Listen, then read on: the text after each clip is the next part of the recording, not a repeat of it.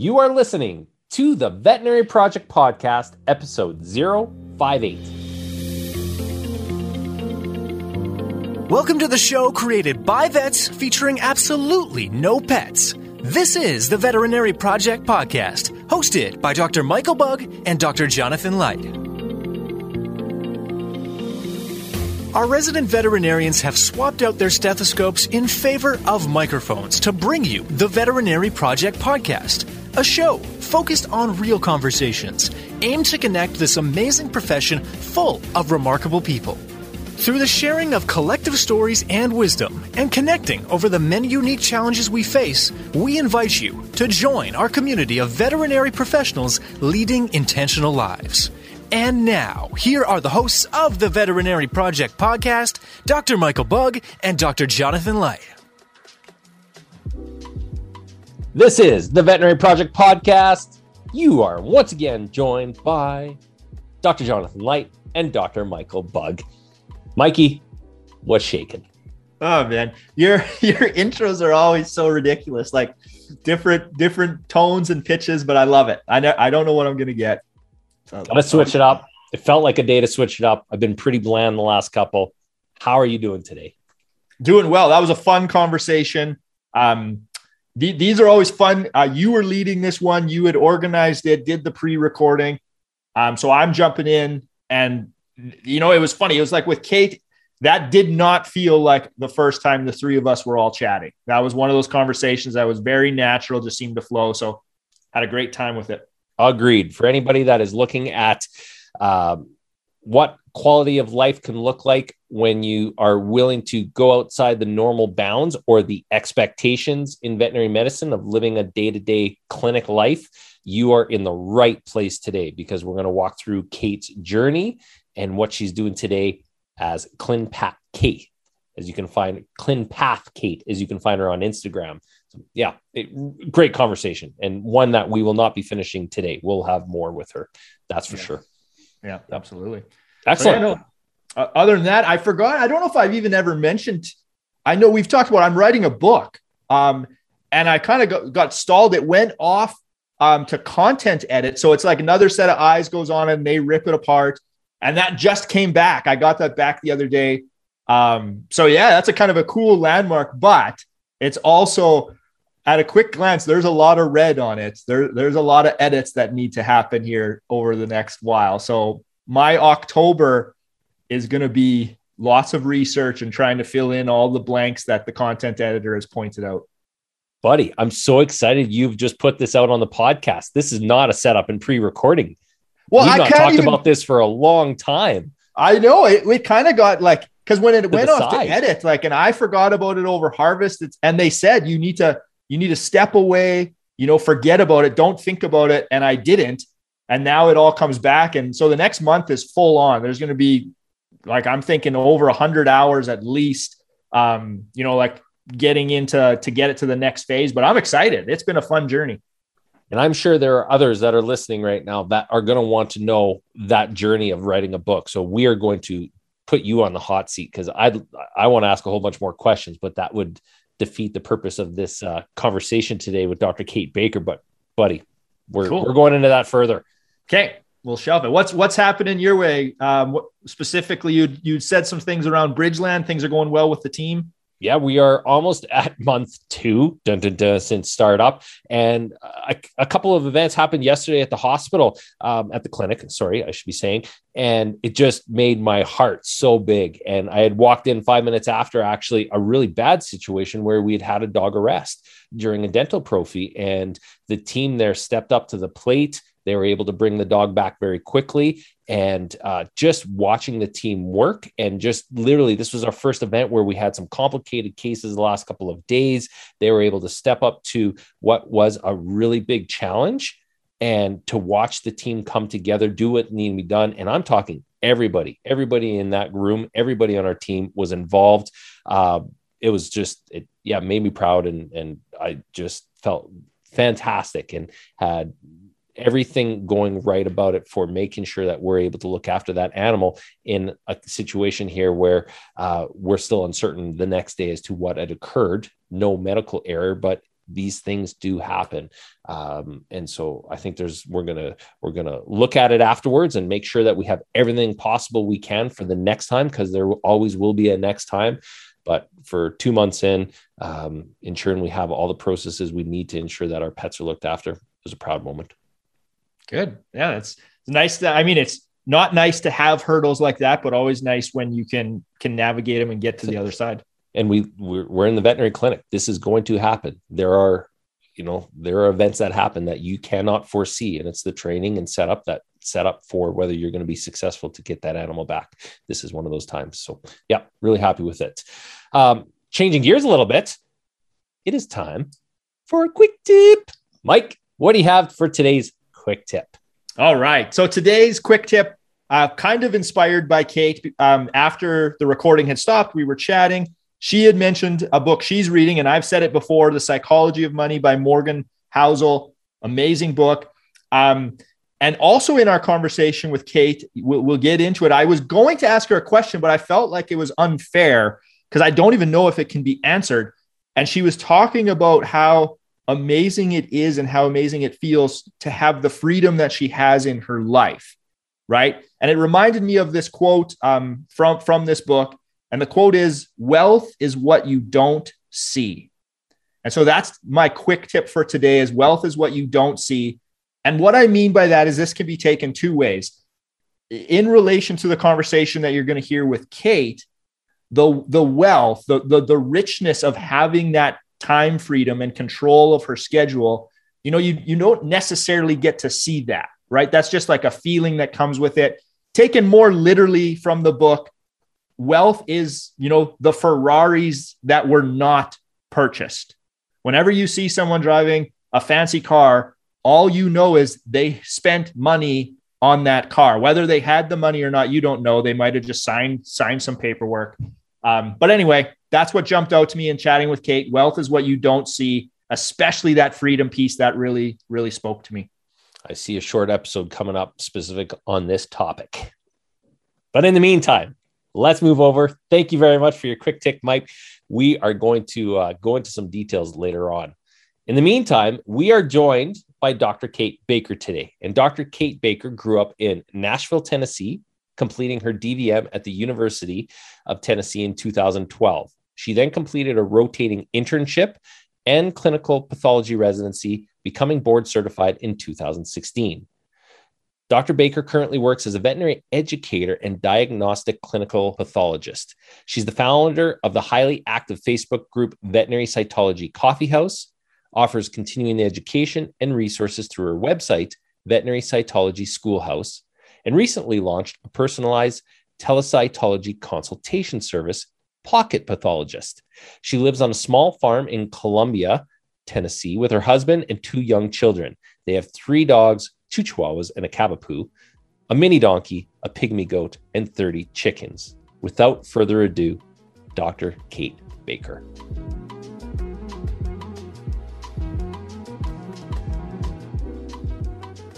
Kate, thank you very much for joining us this afternoon. We are very excited to have you on the podcast. If there is any setup for this conversation this afternoon, it is the first 10 minutes of laughing that the 3 of us have already all partaken in our pre-recording setup. I am excited for where this conversation goes this morning. Me too. I'm super excited. Thank you so much for inviting me. It's been fun already, and we haven't even gotten into it. That's right. Well, let's get into it. Goal for today, and Kate, I think a place to start is, where have you journeyed to get to this place in your career, which in our pre-recording you discussed being in such a happy place today? Yeah. It's been a little bit of a weird progress to this point, but it's been really cool. Weird is not always bad. In fact, tangent already, I have a tattoo that I got when I was 16 that is Japanese symbols, because that was popular then. And it is supposed to say unique, but I later on had a Japanese friend that said, no, that actually means strange or weird. So that's kind of just been my life. This is not surprising me at all. Now we've got this out in the first minute of the podcast is even better. Right.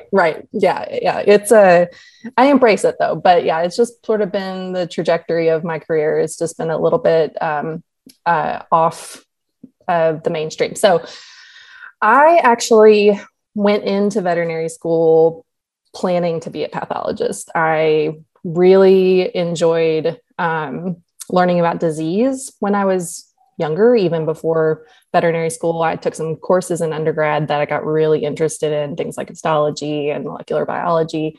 Prior to that, I had been more interested in the traditional role of the veterinarian. I worked at the veterinary office and did all those things. And I was always interested in like the excitement of the day. I was specifically interested in just watching like the emergency process. And I'm jumping ahead a bit, but I'm still interested in that. I'm married to an emergency veterinarian and previously worked inside of a emergency and specialty hospital and would always come out and watch, all the things going on in the ER, but I never wanted to be the one doing anything with it.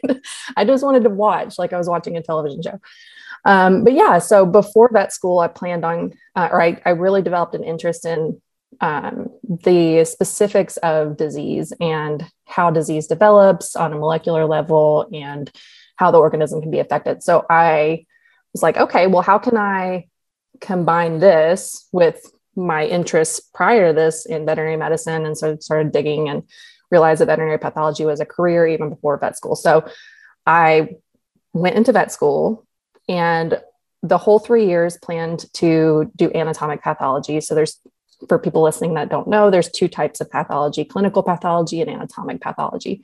Anatomic pathology is more of necropsy, dealing with whole tissues, and then histopathology, versus clinical pathology, which is what I do now, is cytology, hematology, and clinical chemistry. So I had been planning to do anatomic all the way through until I got to my 4th year, and I really enjoyed clinical pathology. I still love anatomic pathology, and my professors were disappointed, because the ones that I had, my mentors throughout the whole time, were anatomic, and they were like, "What are you doing? Why are you going to the oily side?" But I really loved the idea of being more like involved in a day-to-day basis with the clinician and ongoing cases, and cytology was really fascinating to me. So anyhow, I finished vet school with the plan of pursuing clinical pathology residency. I ended up doing a small animal rotating internship that I had not previously planned to do. Just life circumstances ended up where that's what happened. And I struggled. She's giggling already. I struggled. I'm good friends with, oddly enough, my husband now is an emergency veterinarian for the hospital I did my internship at. So I'm friends with their specialists. At the time, I had a hard time. And it was because I had never planned to do anything clinical. So even though obviously I learned those things in vet school and I studied to pass the tests, I never really felt committed to learning that. Yeah. And I also had a really healthy dose of imposter syndrome, which I know many of us do. Mine ended up being quite paralyzing. So for the first 6 months, I was like, I think they were like, who are you?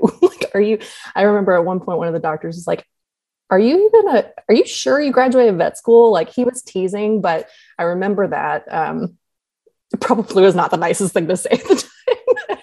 And do you think that was because you weren't able to open up as much as you wanted to? And you just said, hey, I've got to pretend I know it all. Yeah, I think so. I mean, and I felt so insecure about just everything. I felt insecure about my knowledge base. I felt paralyzed in like, is this treatment that I'm administering the right one? And I mean, I even got kind of extreme where I was just doing almost an OCD type thing, like rechecking my, which I don't have that. And I know that's a real thing. So I don't use that term like lightly, truly I would go back to my treatment sheets and triple and quadruple check them and do my math a bajillion times, because I'm just not a math person. Even the simplest of math just freaks me out. So yeah, I mean, I felt really insecure. And so what happened is halfway through my internship, I mean, I was really struggling. Like I really was like, I don't think, because I had always been so used to just being successful and, you know, getting good grades and not being considered the low man on the totem pole as far as like how you're performing. And I was like, I might need to quit this internship. You know, it was around Christmas and I just thought I'm like a drag on everybody else. I mean, I had a lot of really like strong personal, just this like internal conflict. Well, I talked to my mom and basically I ended up saying, okay, she said, don't quit and just go in there. She told me this story about how she made it all through junior high, pretending to play the flute. Like she didn't actually know how to play the flute, but she pretended the entire time. So she would go to competitions and like nobody ever knew that she actually didn't know how to play the flute for like years. So she was like, just go and just fake it. Which the good thing about this is that you really don't want to just fake it like as a doctor.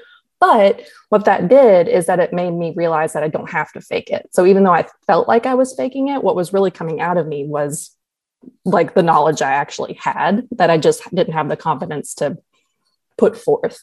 Yeah. So I really just like reset my mind and I was like, I'm going to go in there and I'm just going to completely be a different person. So I really actually like manifested this different being. It sounds weird, but I did. And I just went in and I told the specialist, I was like, it's on, we're about to do this. And I distinctly remember them being like, what happened to you? Because you're like great now. Like you're doing a great job.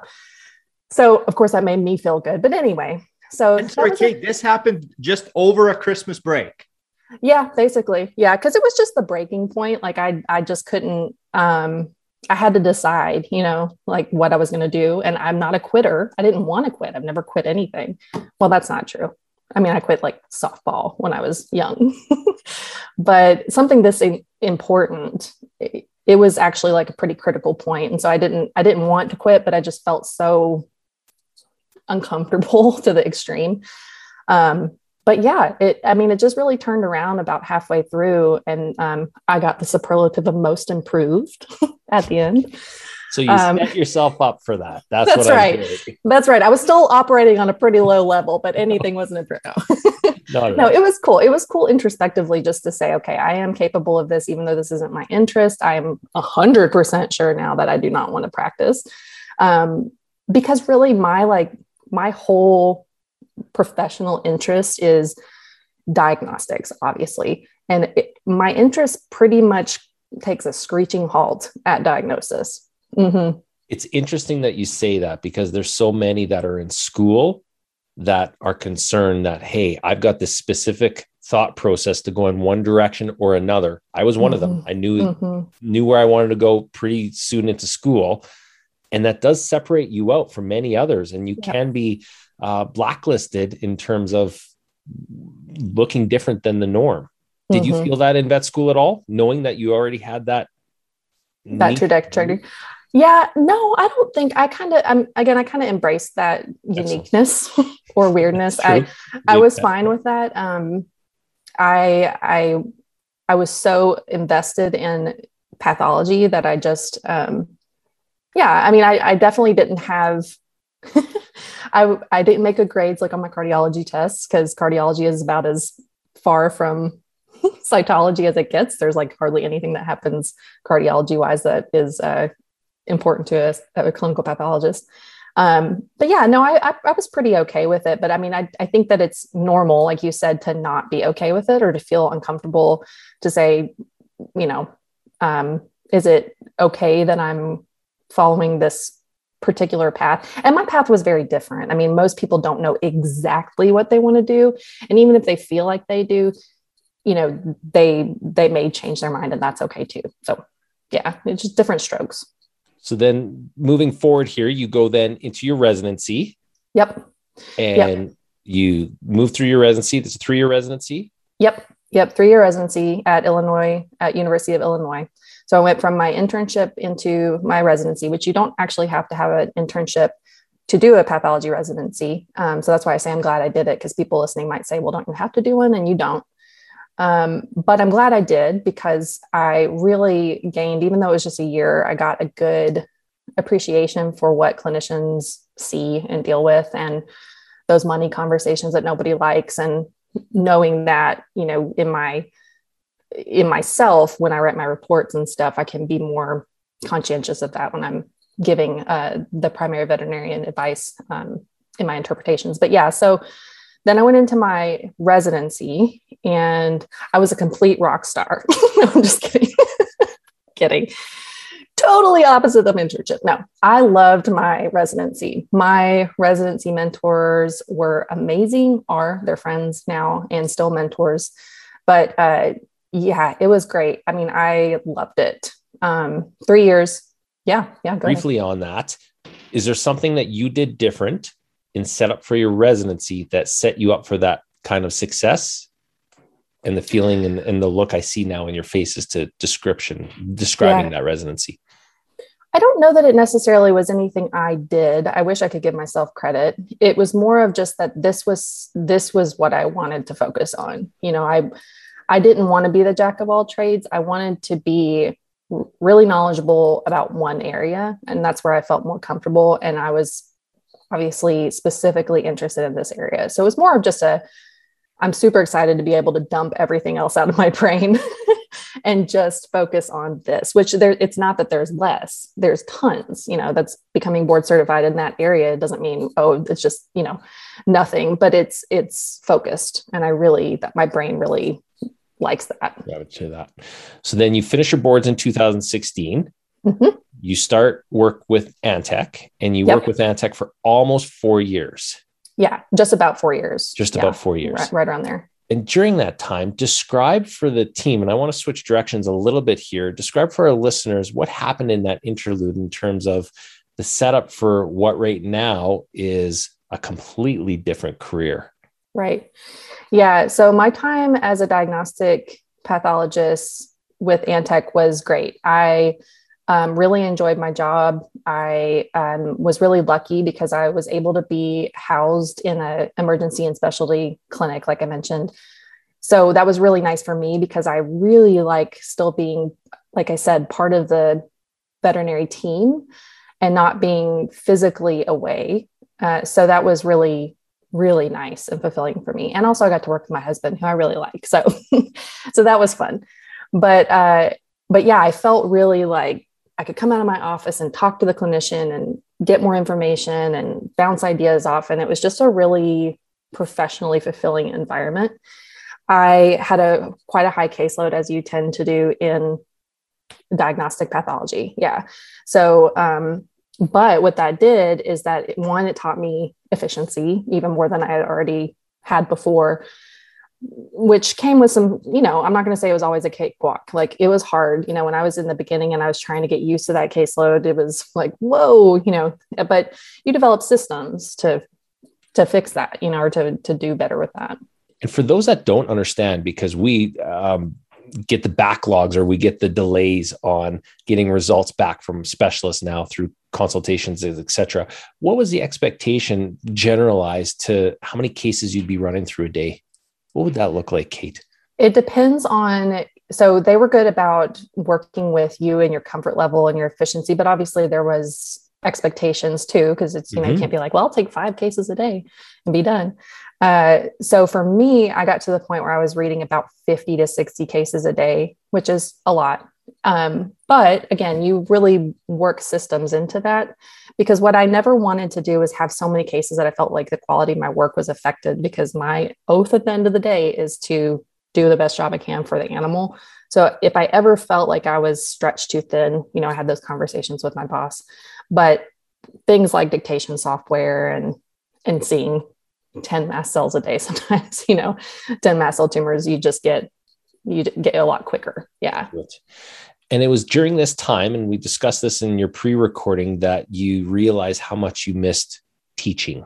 Yes. And that was the impetus for going outside the norm again in your uniqueness. And tell us a little bit about that compared to your residency and where your group on Facebook then started. Yeah. So in my role with Antec, I had that high caseload. I got a ton of experience and was exposed to a lot of different case types. And I remember when I first started thinking, like, this is so cool. Look at what I'm seeing. This is amazing. You know, not this 20th lipoma, but they're not all those. I would get any type of case. And I wanted to show people, and my husband was only willing to be dragged into my office so many times a day. Right. I mean, he's busy. He's like, cool, Kate, gotta go. Dog's dying, and I'm like, but look at this, like histoplasma. Don't you care? No, I understood, but I really just wanted to share, it was just like, how can people, like, this is just such a waste for only my eyes to see this. So I started this Facebook group, the Veterinary Cytology Coffee House, and the whole idea around it was simply to share those cases with veterinary professionals. So look at what I saw today. Here's a little bit of teaching associated with that. Because back in my residency, it was very teaching heavy. And so I developed a knack for teaching, a confidence in teaching. I was not always confident initially, and I still am not. I'm actually enrolled in I shouldn't say I'm not confident. I'm open to the fact that everybody can get better, so I'm enrolled in a veterinary teaching program at the Royal Veterinary College now, just because I want to be even better. So, but yeah, I took that from that residency experience and said, I really just want some teaching outlet. So didn't really know how to do that. So started this Facebook group, and it really just organically developed into this really rich space of veterinary professionals joining, which there's a lot now, which kind of emphasizes how much people need this, that need this exposure and need this, like, somebody to help. And so, it's just sort of developed over time. And so I post cool cases there, and other people post things there, their cases too. The goal of this Facebook group is not to be a free diagnostic board. It never has been that. The intent of it has never been that. And I've put systems into place to try to help prevent just that, Yeah, but I recognize, but I have really respectful members. It's an excellent learning environment, and I love it. I really dig it. And something that I thought was so cool in our pre-recording is talking about the culture within this Facebook group that you've created. And just for all of our listeners, there's 60,000 plus Facebook community members. They must be veterinary professionals to be part of this group, correct? Yes, that's right. And one of the direct questions I asked was, who do you have moderating this group? How do you deal with that? And can you share a little bit with the listeners how you handle this? Because this is a personal affair here. Yeah, it is. So it's me. It's me and my husband. He helps out too. But really, it has been self-moderated. It hasn't been as big of a job as you would think. It is a big job. Don't get me wrong.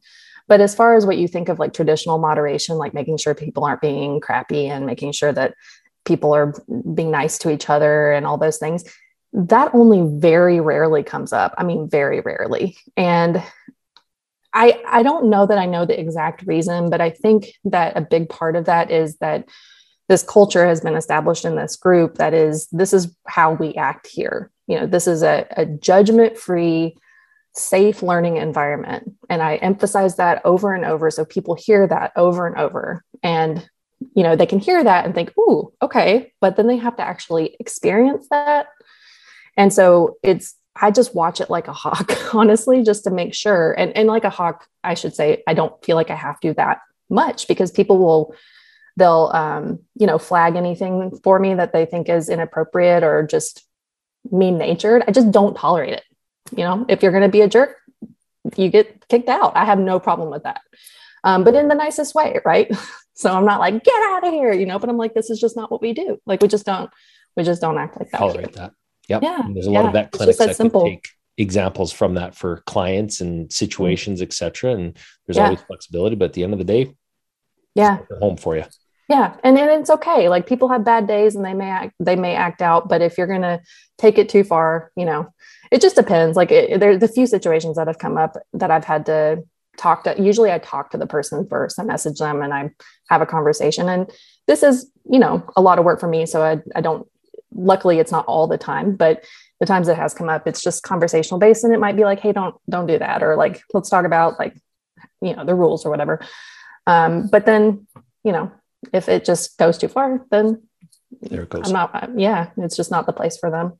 Excellent. So then you take this Facebook group where you wanted to share, you wanted to be able to teach and move forward, fast forward. what is Kate doing today? Because I was really excited about this. And I think our listeners are super into the different ways of both monetizing what you know really well, and creating a life that makes sense for a family change for you, a geographical change, and also direction in career. Share with us that part, because I think it is so impactful to those that are listening. Yeah.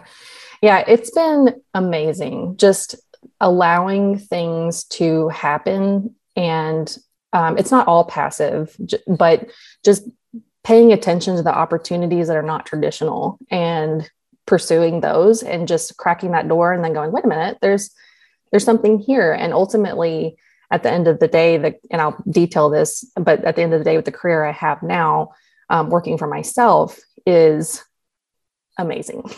And just to know that you can create a job, and I shouldn't say you, because I know that this is not the scenario for everybody. There are different, people may be thinking, well, I can't because I'm, my family situation or medical, something. So it's not that it's just one size fits all, but if you're in a position to be creative about your life and your job, this is just one thing I've recognized over the past years and where I am now, is that you do not have to just wait for somebody to offer you a job.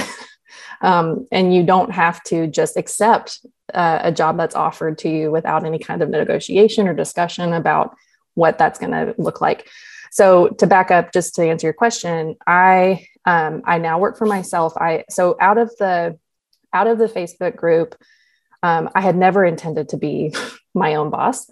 But naturally people said, hey, do you have CE? Like, I like the way you teach. Do you have any kind of CE courses? And I was like, no. At the time I had one small son. I have two babies now. Well, a 4-year-old and a 1-year-old. They feel like babies to me still. But at the time I was just working full-time, had my full-time job and family. And I was like, that sounds really fun, but I have no idea how I would do that. And I sat on that idea for about a year until people just kept on asking. I was like, well, I'm going to just do this, and I have no idea what I'm doing. I'm just going to do the best I can. Yeah. And, I'm going to record these courses on QuickTime, like nothing fancy. And I'm going to upload them into this educational software stuff that I found. It's not anything complicated, like a little website, and sell these courses because people are asking me for them. And I can see how there's such a huge gap in people's comfort level and education. And that's not a knock on the schools. There's just only so much time in this area. So they need it. And so, I'm just going to, it took a lot of time. So it's, and I do a lot of free education too, but these are paid courses. And so I was like, okay, I'll just try this. So again, with no intent to make this a career, but just a little side fun project. And a lot of people bought it. And I was like, well, okay, this is cool because 1, this is supplementing my income, and who doesn't like that? And 2, it's helping people. Like, what better job to have, that you're able to do that. And again, at that time, it was never an intent to be a full-time thing. So another course came because people were asking for a hematology course. And then my membership now I have is a monthly membership. And what happened is basically, long story short, we ended up moving back to Tennessee, and I was not able to make it work with my prior job to continue working in Tennessee. And I thought, well, maybe I should try to make this my full-time job and see what happens. And so I was like, worst case scenario, it doesn't work out. And I'll figure it out. I'll do something else. And so far it's been almost a year, and I've been doing well. I'm comfortable with the, job aspect of it, but what's even just more exciting to me is just waking up and making my own schedule for the day. I'm very busy, but it's the busy I want to be. And I know that all the things that I'm doing are geared towards helping veterinary professionals learn cytology. And that just it sounds corny, but it's just so fulfilling. And it's filling your boat. It's helping you guys out economically. We're recording where you've got a basketball in the background there. I think it's a basketball. Yeah. And then you also have your husband that's working in the veterinary field as well too, which I bet is just such a great bounce off and that collaboration piece. And it is. Yeah, I forgot to mention. So because of the flexibility and working for yourself, and my husband is going to move to Relief, and we bought an RV, and we're going to go travel in 2022 and just work from the road. So in my head, this sounds like a really good idea. I have no idea how to work out in practice with two small kids, but this is kind of how we're living our life now. Just try to do stuff. And if it's like, that was a bad idea, then just stop. You're like so many people. And I unfortunately, this is so hard. I have two parts of me that says this, because we need more people in clinics as well. We have a veterinary professional shortage in clinics, but the bigger part of me goes, I clap hand, because you're taking something that you have started as a project and a passion project and said, now this is fulfilling both my professional life and commitments to my profession as well as to my family. And we're making a goal of this. How could you ask for better? And sometimes that doesn't mean you need, actually many times that doesn't mean you need to be in clinics to make that work as a veterinarian, which is so strange. Yeah. And there's so many variations of this too. I mean, it's not like, well, first, I just want to make sure everybody listening understands that I know this all sounds like, well, good for you. That sounds great. It is great. I'm thrilled with where I am, but it has been hard. And I've done a lot of work before now that I didn't, I enjoy, but wasn't the where I wanted to be. And I didn't even see it at the time. I wasn't running away from anything. I wasn't running away from a bad job. I just found something that was more fulfilling to me, that I just went for. But you can piece this together in any way, that you're able to, or that you can envision for yourself and try for. Now, again, family situation dynamics and that kind of thing can play a big role in this for people, and location. So I don't want to make it sound easy, but even like with my husband, he loves emergency medicine. He is not trying to get away from it. And it's been really I've been pulling him going, let's just try this for a year, because our son's going to be going into kindergarten. We're going to lose that opportunity to travel heavily. So we're just making it work. He's going to be working Relief. Not, he'll probably be working the same amount of time, but just structured differently. For me, I'm going to be working on the road. We are actually planning on combining some of our trips that we have planned with speaking events. So I have several things planned in 2022 that I'm going to be doing, like a 4-hour speaking event, and then I'm going to go back to my camper, Literally. So it's, yeah. So just making it work, making whatever you can work. Hasn't always been easy, but I'm very happy with where things are now. Yeah. And something that I also respect, and also I think needs to be pointed out, even for the setup for this meeting, and we talked about this in pre, it's not just you. You have 3 VAs behind you. You have one main assistant and a couple of others that you've built up over time. I know Mike and I bounce back and forth as to how do you make this lifestyle that we've chosen as efficient as possible so that it's not on your own shoulders. My guess is that didn't happen overnight either. Oh, no, it didn't. And I felt funny getting VAs, virtual assistants, because I don't know. I just thought, like, who has virtual assistants or assistants at all? Like, fancy people, I'm not a fancy person. But once you start that process, it's difficult to stop, because what happens is you realize you can maximize your efficiency to then enjoy the life you're creating, on purpose. So instead of working 60 hours a week on my stuff, I can work a regular schedule and have somebody help me do things that I don't necessarily need to do. I still like to answer all my emails from people. I don't really like somebody else answering my emails, but there are things like having issues logging into the courses or something, if that ever comes up, or helping me with my schedule, because now that I'm doing a lot of speaking events, just making sure, asking her to help me make sure that they're on my calendar and I don't forget them, and sending out Zoom links and just little things, And now I'm like, everybody, I don't care if you don't have a business. Like, I don't care if everybody should have an assistant. It's just, I don't know, it's probably a little much, but it's not just me. I have a lot of help.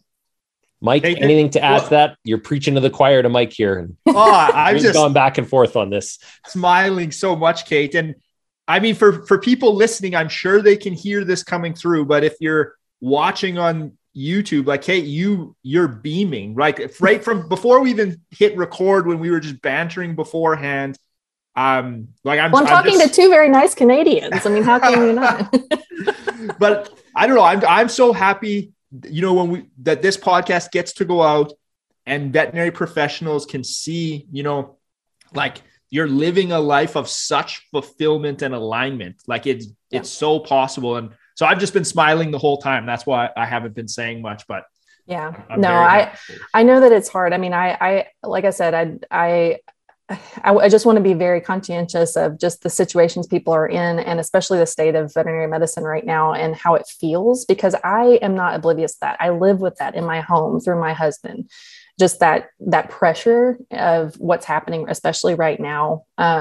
So I'm not unaware of that. And it takes a lot of, family discussions and how much should you be working versus how much should you take for yourself and your family, and finding those balances. Those are discussions that happen at our house all the time. No, you can't stay until 7:00 because I can't walk and our kids are coming home. And because for people listening, I was in a car accident, and I broke my leg.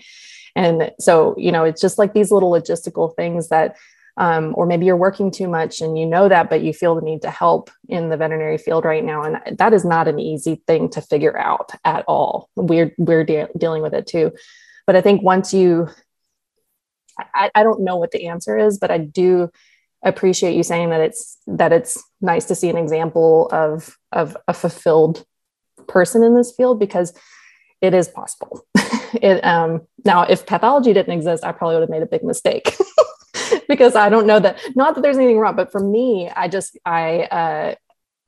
feel like this is just where I belong, and I shouldn't say mistake. I have done some vaccine clinics, which that's a whole nother discussion. I don't want to irritate any of the veterinarians listening, but I was like, I want a little bit of clinical practice in there still. And maybe I'll go do a couple of vaccine clinics. And I was like, I'm not cut out for this. I was like texting Will going, and I did all this research beforehand, just to remember all the vaccine schedules. And it's like, I don't want to get a puppy exam. Like, I don't know anything about puppies anymore. And of course, the first one I got, and it's not, an exam because it's just a vaccine clinic, but of course they're going to ask questions.